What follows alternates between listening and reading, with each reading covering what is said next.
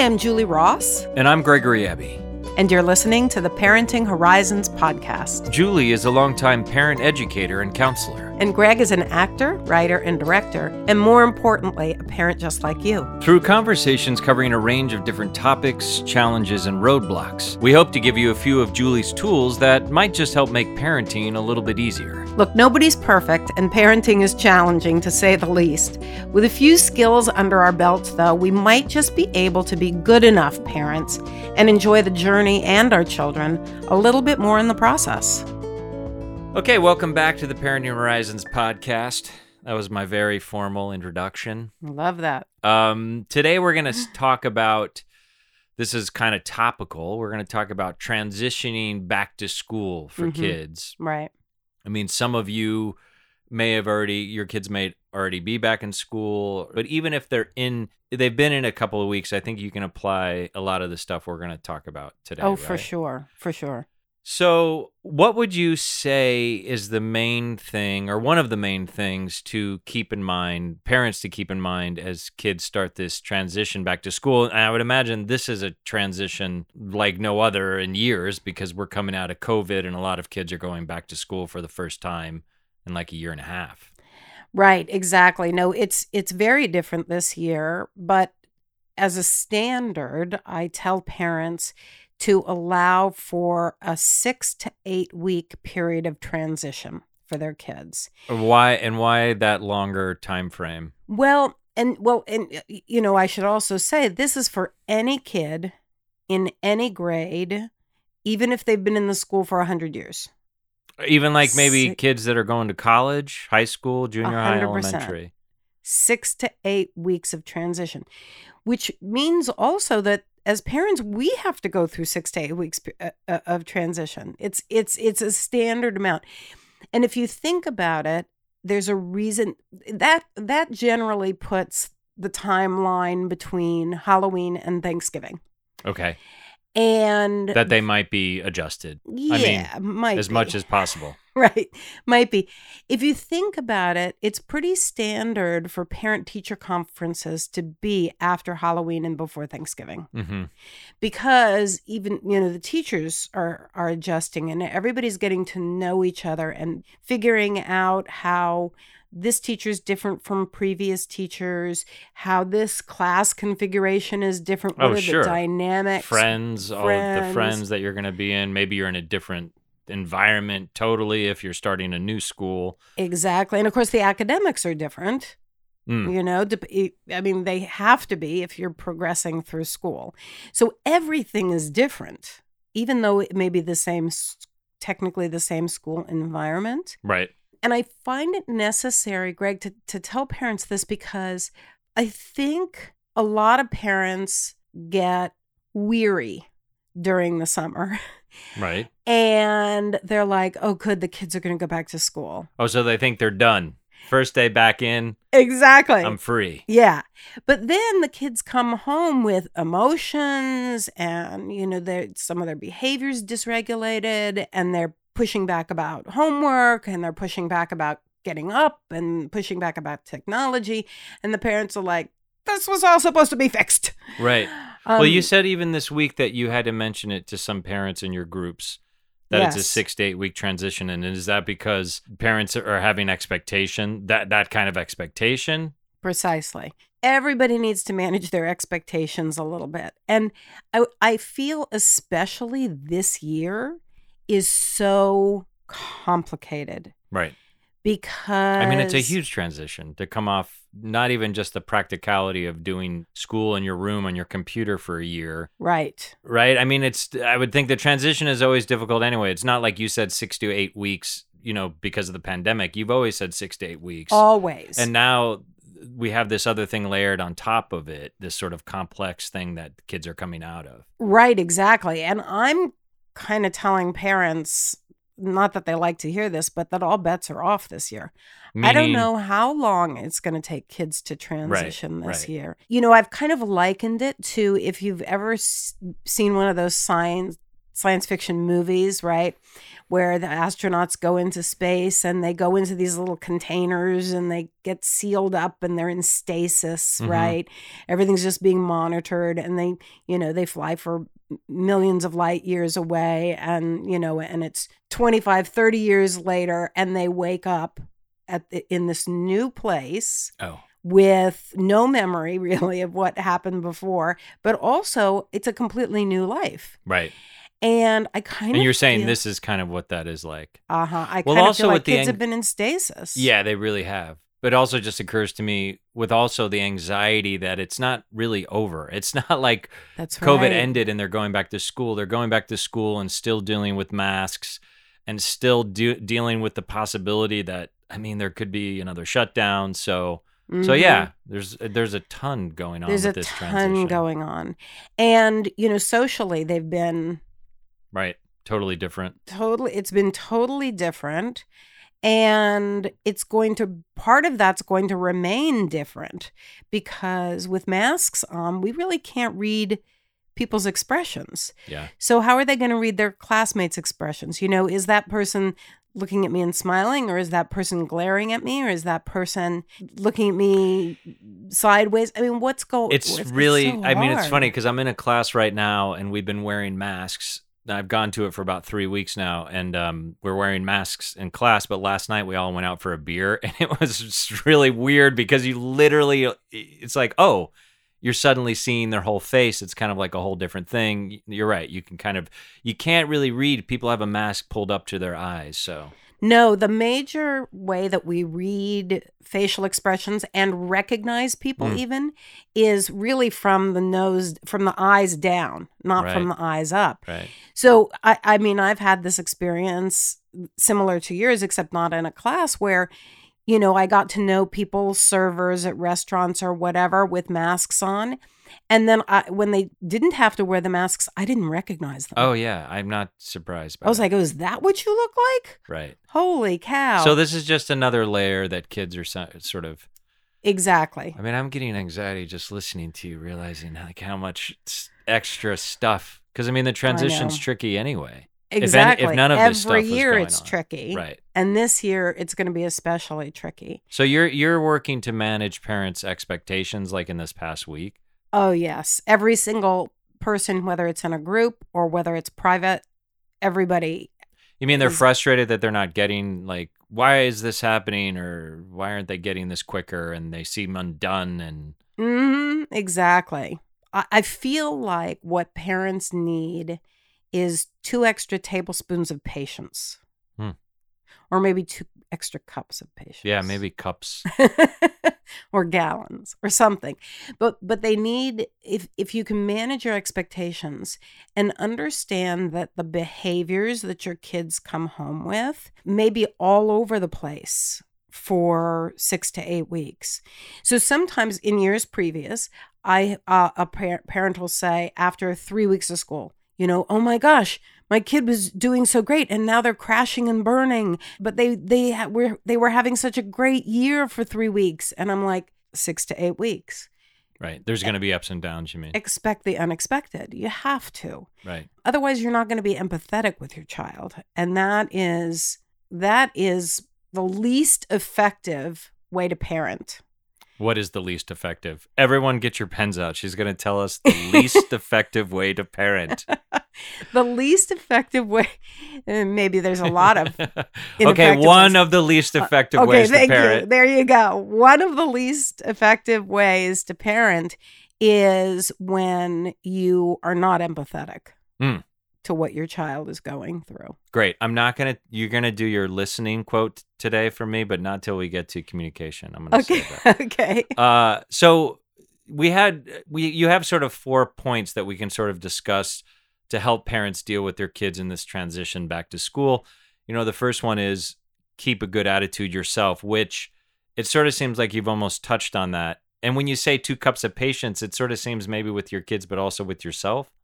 Oh, yeah, sure. Absolutely. I think you're right. We have to be patient with ourselves, too. And what I mean by keep a good attitude, there's the obvious probably that, you want to be positive and, expect the unexpected, but also, add hope in there that that they're going to be okay and everybody's going to manage. But also sometimes parents overlay their own school experience on their kids for positive and negative. So a parent can say, you're going to love school. I loved school. This was so great. This grade was so great. And that completely negates whatever the own child's feelings are going to be. Right. The opposite is also true, Look, school isn't fun, but you got to do it. So, right. Get your backpack on and go to school. Neither is good. Sure. We have to let our kids have their own experiences and think positively about what their path is. Right, what their experience is. So we're kind of getting into the second point, which is keep the lines of communication open. And this gets back to something we've probably covered. We probably have even touched on it in almost every episode in terms of how you communicate. Because you were already doing a couple of communication blocks. Yeah. Just then. And we did a whole episode on communication blocks. If you haven't listened to that one, you should. But if we're going to be, if the idea is, if the circumstances or if the idea what we're talking about is the going back to school, how should you communicate with your kids about it? I mean, already you said, some of the parenting blocks you've mentioned that can come up, communication blocks, being commanding, which you did a little bit, like, you're going to love this. Just put your backpack on and go for it. It'll be great. Right, exactly. Advice giving. Yeah, well, advice giving is really easy to slip in there because your kid comes home and they've got homework for the first time, but they're, used to having a gazillion hours of tech time, technology time, and they're on their screen, and you say to them, you need to get off of your screens and do your homework. This is first. how you should do it. This right. is how That's you should very do commanding. Or like, hey, this is how I think you should handle it. Right. Exactly. Right. I mean, you can combine all of these to be just rich gems of blockage. Yeah, totally. And I think, the other ones you mentioned are distracting, which isn't a good one. Like if they're upset about going back to school, you're like, hey, let's go get some ice cream, or hey, let's go get go to the movies. Right. Sarcasm, which is one of my favorites. I'm terrible at that communication block. But the main thing to take away from all of these, even as you're talking about them, is it sounds like you're not in tune to the child's experience. Right, when you're exactly. using these. And I want to mention one more because it's one more communication block, because it's one that often slips under everybody's radar because we think we're doing it right. It just seems so natural. And that is interrogating. So, and interrogating can be as simple as your kid comes home and you say, how was your day? What'd you do today? What subjects did you have today? And not even peppering them with questions, but just and why is that one question? Because instinctively you want to do that. So why is that can be destructive or just not helpful, you think? Well, for a number of reasons. One reason is that after a long day where you've had to manage your feelings and you've had to use your brain and you've had to navigate dynamics with teachers and your peers, the last thing that you really want to do is have somebody ask you a question about how your day was. It's like, just go away. And that's where parents get, they say, how was your day? And the kid says, fine. Right. And parents are like, I don't ever get any information because you've actually blocked communication. And the kid's telling you when they say, fine, they're telling you, I don't want to talk about it. I don't want to talk about it. Well, what do you overwhelmed. But what do you, okay, that makes sense. I get it. But what if do you just let it go then? Like, what if you want to get some understanding of that experience? Do you wait for them?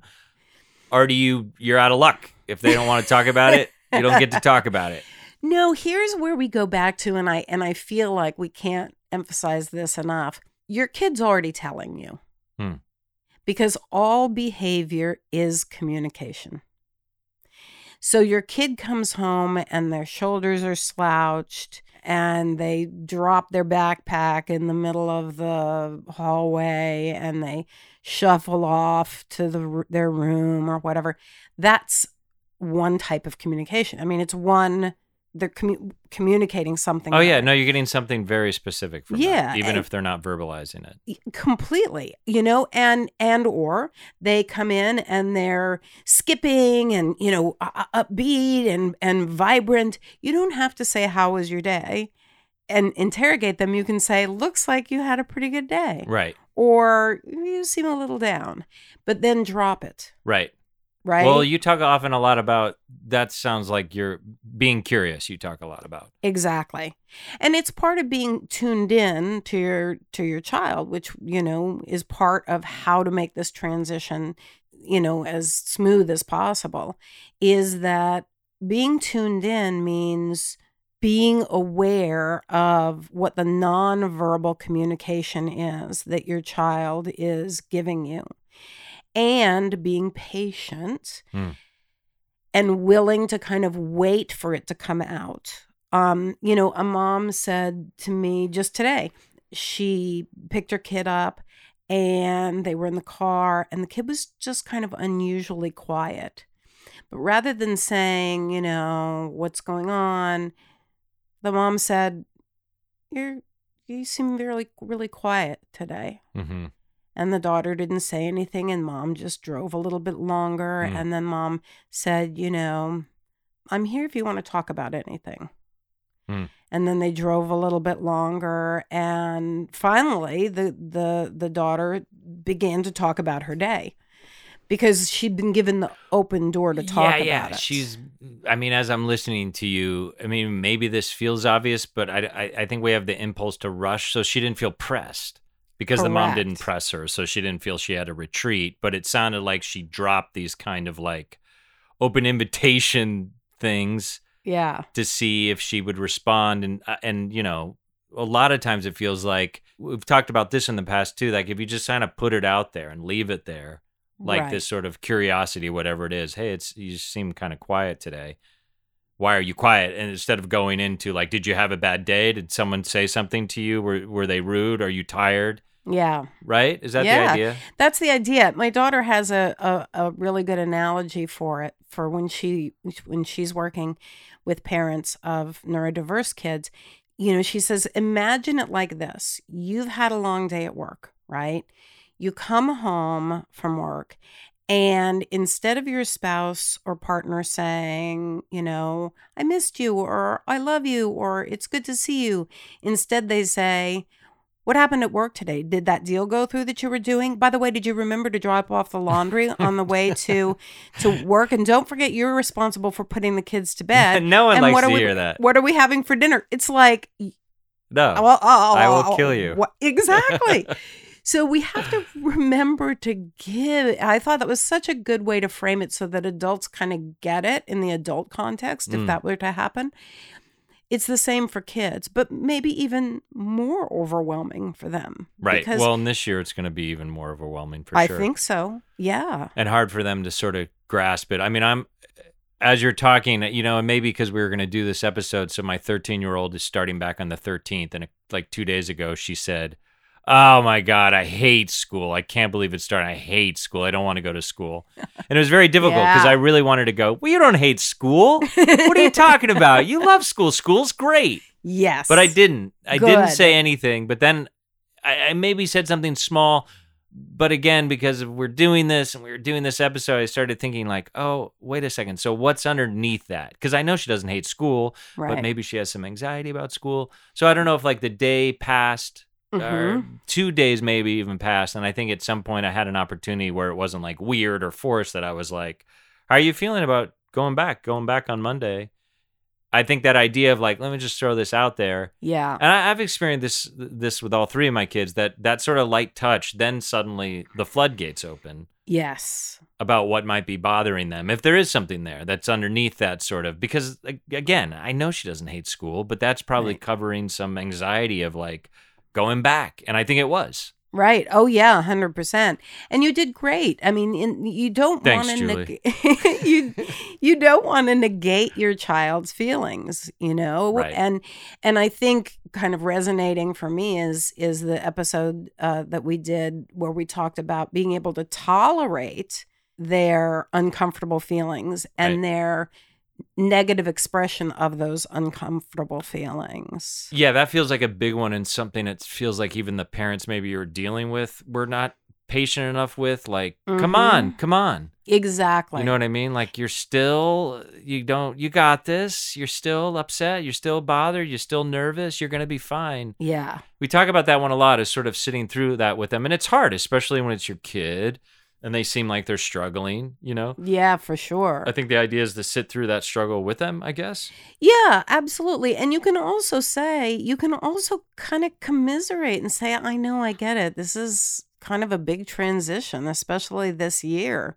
You know, you're not validating the I hate school part. That's just code for feelings. And that's another thing that I think parents have to remember is that kids speak in code. What do you mean? So when they say, I hate this or I hate that, that's code for feelings. Or yeah, I mean, I don't do that well, but that time I did. Like, I didn't say anything back, and I tried to think of like, oh, wait a second, because I know she doesn't hate school. And it wasn't even that big a leap. I was like, well, she's probably has some anxiety about going back. And that's the idea, right? There's something underneath that. Exactly. And you have to, I hate school is like, it's like they're stating a fact. And we want to argue with that fact because we don't think that fact is accurate. Sure. Right. Communication block. Yeah, right. And instead of seeing it as a fact, we need to see it as a feeling. So that's what I mean by code. They code their feelings as if they're facts. I hate that, or I had the worst day, or I'm never going back to school again. I mean, it could be anything, but it's all code for a feeling that's going on inside of them.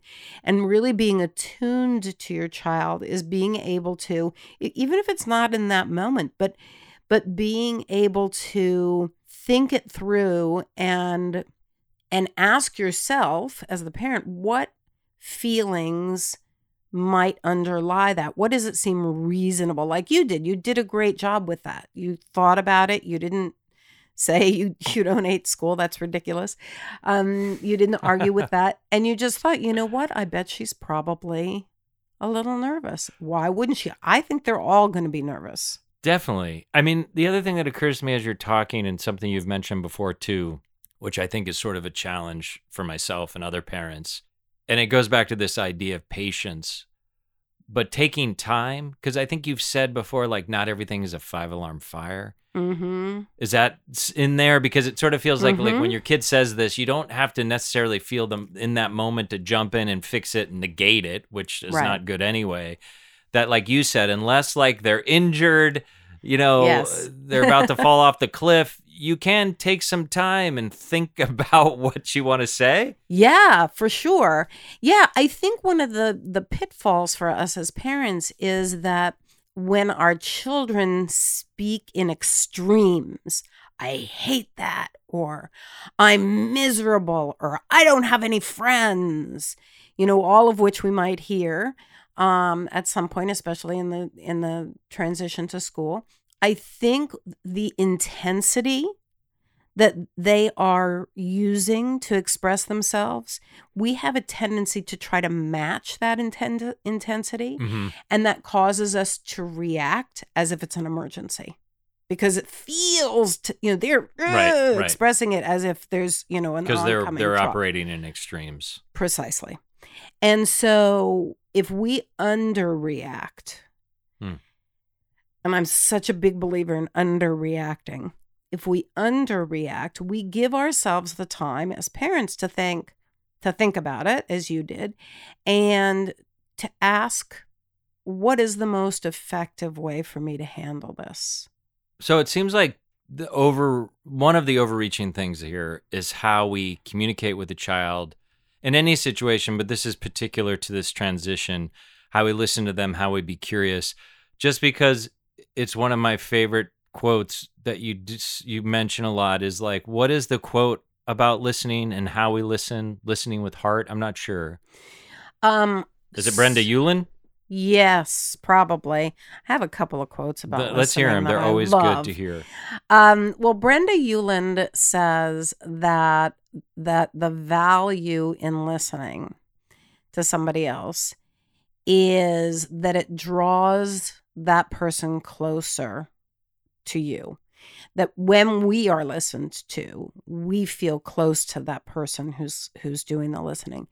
She says that within that process of listening, ideas begin to come to life and to grow and to expand. And most importantly, in my opinion, she says listening recreates both people. And so what that said to me as a mom, we make all these mistakes with our kids. We try to make as few as possible, but we're going to make mistakes. But when we make a mistake, we can redeem that mistake. We can recreate ourselves, our child, and the relationship if we simply sit down and listen. And I feel like that's so powerful to know that mistakes can be redeemed by something as simple as just really listening without judgment or criticism. Right. So if a parent has done a communication block or shut them down in some way, had not been curious and want to draw them out, there's a chance to sort of circle back. And it's funny when you say ideas, because that's the idea is like, I think ideally you are creating space for the child to hopefully communicate to you. And in collaboration with them, you're coming up with strategies to deal with whatever they might be feeling, some anxiety about going back to school, a friendship group that is broken down, their nerves about trying out for the team. Is that the idea? Yeah, it is 100%. I mean, I feel like one of our biggest responsibilities as parents is to support our children in their growth. And if we shut them down, if we fail to listen, then that whole collaborative process that you're talking about just goes away. And then there is no support. So I feel like, the key to all of that is the listening process. Another of my favorite quotes is by Stephen Covey, who says, "Seek first to understand, then to be understood." Great. And I love, again, this is something that it's so simple and it's so profound and we don't do it. Well, that's the thing. I feel like the simplest and most profound things are the ones you need to be reminded about. I mean, I always try to think about, you say be curious a lot. Like I'd almost put it on a t-shirt when we open our Parent Horizons podcast store. Okay, I'm in. Yeah. Be curious. That's what I kind of always remember. Like, don't tell her what to do. Don't insist on your point of view. Don't diminish it. Be curious, be curious, be curious. And I think that's a simple way of what we're kind of talking about here. So it opens up this opening dialogue, which we've talked in other episodes about other circumstances. But I think this whole thing, this whole transition back to school, especially with COVID and everything that's going on more than ever. Well, also, I feel like you would say that you have a much better chance of getting the child to communicate with you if you're coming from that point of view. For sure. To listen first, then be understood. Exactly. And that, I mean, as you said, that's really hard to do. It's really hard to be curious when we are afraid. And I think this school year particularly holds a lot of anxiety for a lot of people, parents. I think we're concerned about kind of what happened to the kids this past. Oh, right. There's been a lot of like, are they falling behind and expectations? And right. I hope people listen to some previous episodes because we talked a lot about sort of readjusting what that means given what we've all gone through. For sure. And I think the other thing besides lack of empathy that gets in the way of effective parenting is when we're afraid as parents. Well, that can be part of keep a good attitude about yourself. That part about being, how do you look to yourself? So it's not just about the child, but with yourself, if you can recognize, because that fear is going to drive all sorts of communication blocks. Oh yeah, and it just colors the way that you see your child's experience. So they could be, doing stuff that's completely typical for their age, right? Having their first little romance or being independent and going out by themselves or whatever. But if you're fearful, that gets colored. And the tendency is to see that experience not as typical, but as abnormal. Mm. And then it can turn into even pathologizing your child's behaviors.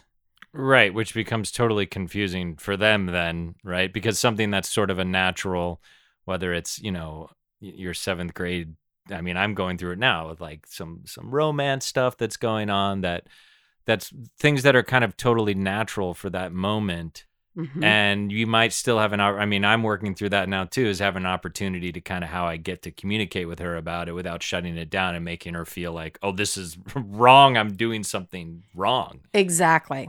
So, part of parenting effectively and when well during this time, well, and maybe all times, is getting clear about where we are, what our feelings are moving through the world. Right.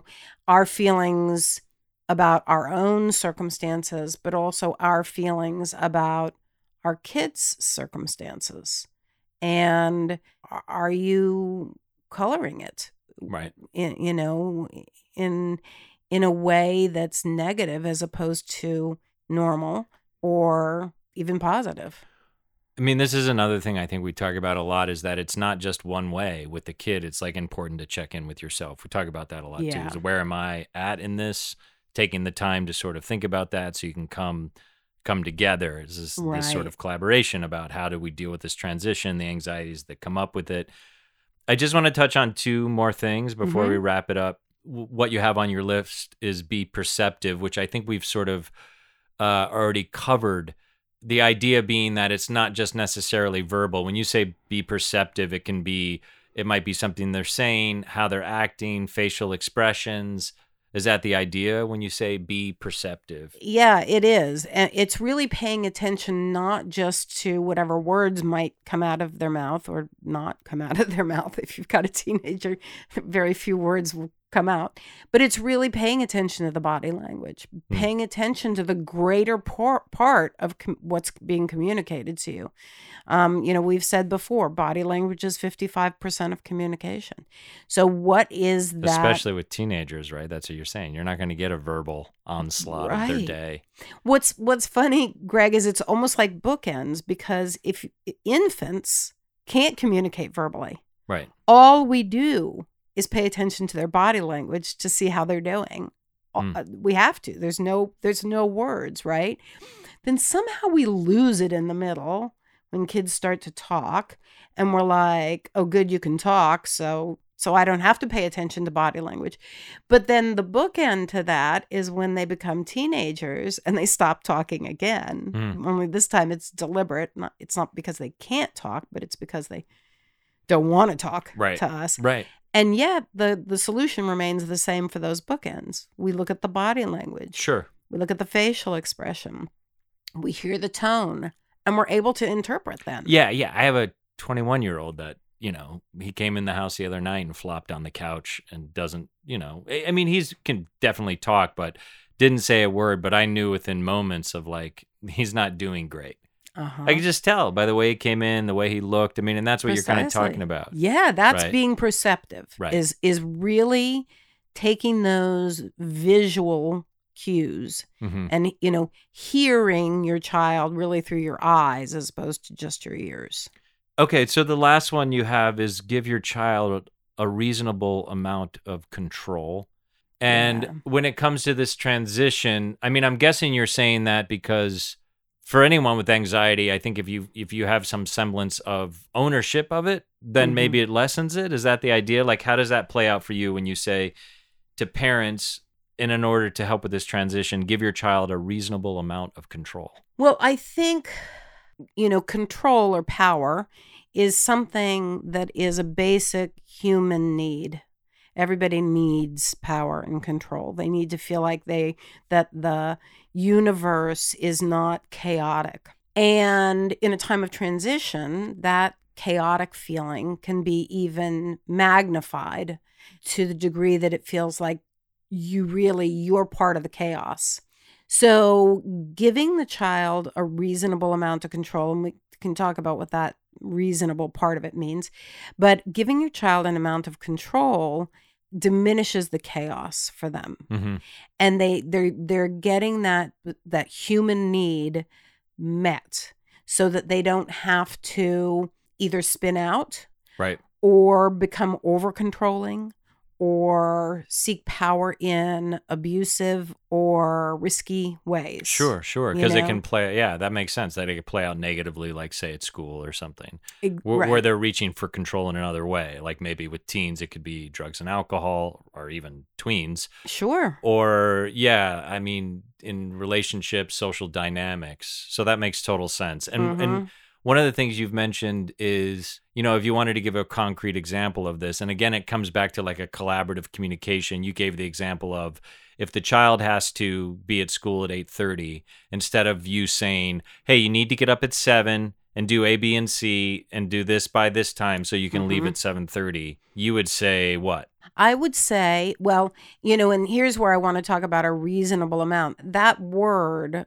the amount of control that can be given to a child is going to depend upon their developmental level. Sure. So you're going to want to frame it very differently if you've got an elementary aged kid versus if you've got a tween or teen. So let's just start. If you have an elementary age kid, there are always choices within choices. They can't control their bedtime. Sure. Right? That's not reasonable. But they can control how the routine leading up to the bedtime might look. Right. Do they want to take a bath first or read books first? Do they want to lay out their clothes for school first? Or do they want to say goodnight to the family first? So you can give them small choices. Yeah, I'm thinking, again, I keep bringing up my 13-year-old, but the phone got sort of out of control during the summer. There were nights where she had it in her room at night, and we've talked to her and said, you can't have your phone in your room at night anymore when you go to bed. So there's got to be a time that you plug it in outside of your room in the office. And we've already begun to have that conversation and have tried to, it just seems like this is another example of that, where it's happening. Like she doesn't get to decide. It's not a either or, like this is happening, but what works for you? What time, how long do you feel you need before you go to bed that you want to check your phone? Precisely. Is that the idea? Precisely. And if we look at the morning, which you just mentioned, instead of you as the parent structuring it, you can say, we have to leave the house by 7:30 to get to school on time. How do you want to handle your morning? Right. How much time do you need to get ready? How much time do you need to brush your teeth? How much time do you need? And then work backwards from there. Well, and you also talk often about then if those things don't work, you do a revisit. It's like an opportunity to come back to it because it might fail if they're involved and they're how they decide they want it to go is not working. You can then come back to it and say, hey, we need to talk about this again. Oh, for sure. Yeah. And, at the end of the day, as parents, we always have the right to set limits if the child isn't cooperating in terms of the limits that they would within the choices that you're giving them. So we always have that opportunity to say, look, if, this doesn't seem to be working, you've been late to school for 80 days in a row. So, and I wouldn't let it go that long. Sure. For all 5 days of the 5 days that you've been in school. And so we need to either come up with another plan together or mom and dad will make the plan for this next week and here's what it's going to look like and we'll see how that goes. And then we can work within both frameworks and see what's going to be the best for you. Yeah. And again, it sounds like you've said this in the past too, that if they have some ownership over how these things occur, whether it's bedtime, and like you said, there's choices within the choice. It's not like they're going to determine their bedtime, but if they have some ownership over these decisions, there's a higher chance of it actually going. But that's true of anything, though. If you feel like you're not just being told what to do, you have no say, this has been sort of put down on you, that you're it's probably going to be more successful. Yeah. And as a matter of fact, when you don't have a say, the chaos increases. because you don't feel in control of anything. And so it feels chaotic. Everybody's controlling you. The world is you become the victim in terms of the world's imposition of structure, routine. Yeah. I mean, whatever. and now it's more than ever because, like you said, they're coming off of summer where they pretty much had so much freedom, and now there's so little, and they don't get to determine their schedule or what time they leave, or, you know, kids who have to wear a school uniform, you know, like now. So more than ever, they're losing like control. Right? Exactly. And let's layer on to that the ongoing pandemic, which also feels chaotic. I mean, you know, we thought we were going to go into summer and yay us, and it was going to be that, you know, by the end of the summer, everything was going to be what? Normal? I don't know. But obviously with, you know, we've got the Delta variant, obviously we've got the Mu variant now. It's Yeah, this is ongoing. And so I think one of the things that kids are going to be facing is they're going to be going back to school, but will it be every day? I mean, or will a school, you know, when a certain number of COVID cases rises again, they're going to shut it down? Right. There's a lot of uncertainty for sure. Right. Which contributes to this feeling of chaos and danger. Right. So the more you can give your child appropriate control, the more they feel like they've got appropriate power. They don't feel so, you know, battered by the weather, you know, around them. So can we just wrap up? Like, we don't need to recap everything, but if there was sort of one main thing you want parents to keep in mind as we sort of enter this transition, what would it be?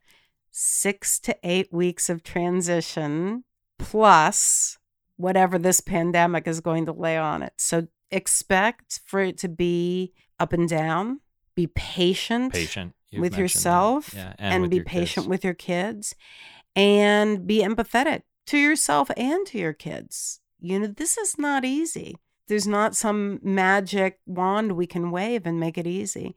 So patience, manage your expectations, and expect at least 6 to 8 weeks of transition. Thanks for listening to the Parenting Horizons podcast. If you enjoyed today's episode, please share with your family and friends. And if you'd like to hear more about Julie's work, join one of her parenting groups, or see about individual counseling, please visit parentinghorizons.com. Or you can email Julie at julie.ross@parentinghorizons.com. See you next time.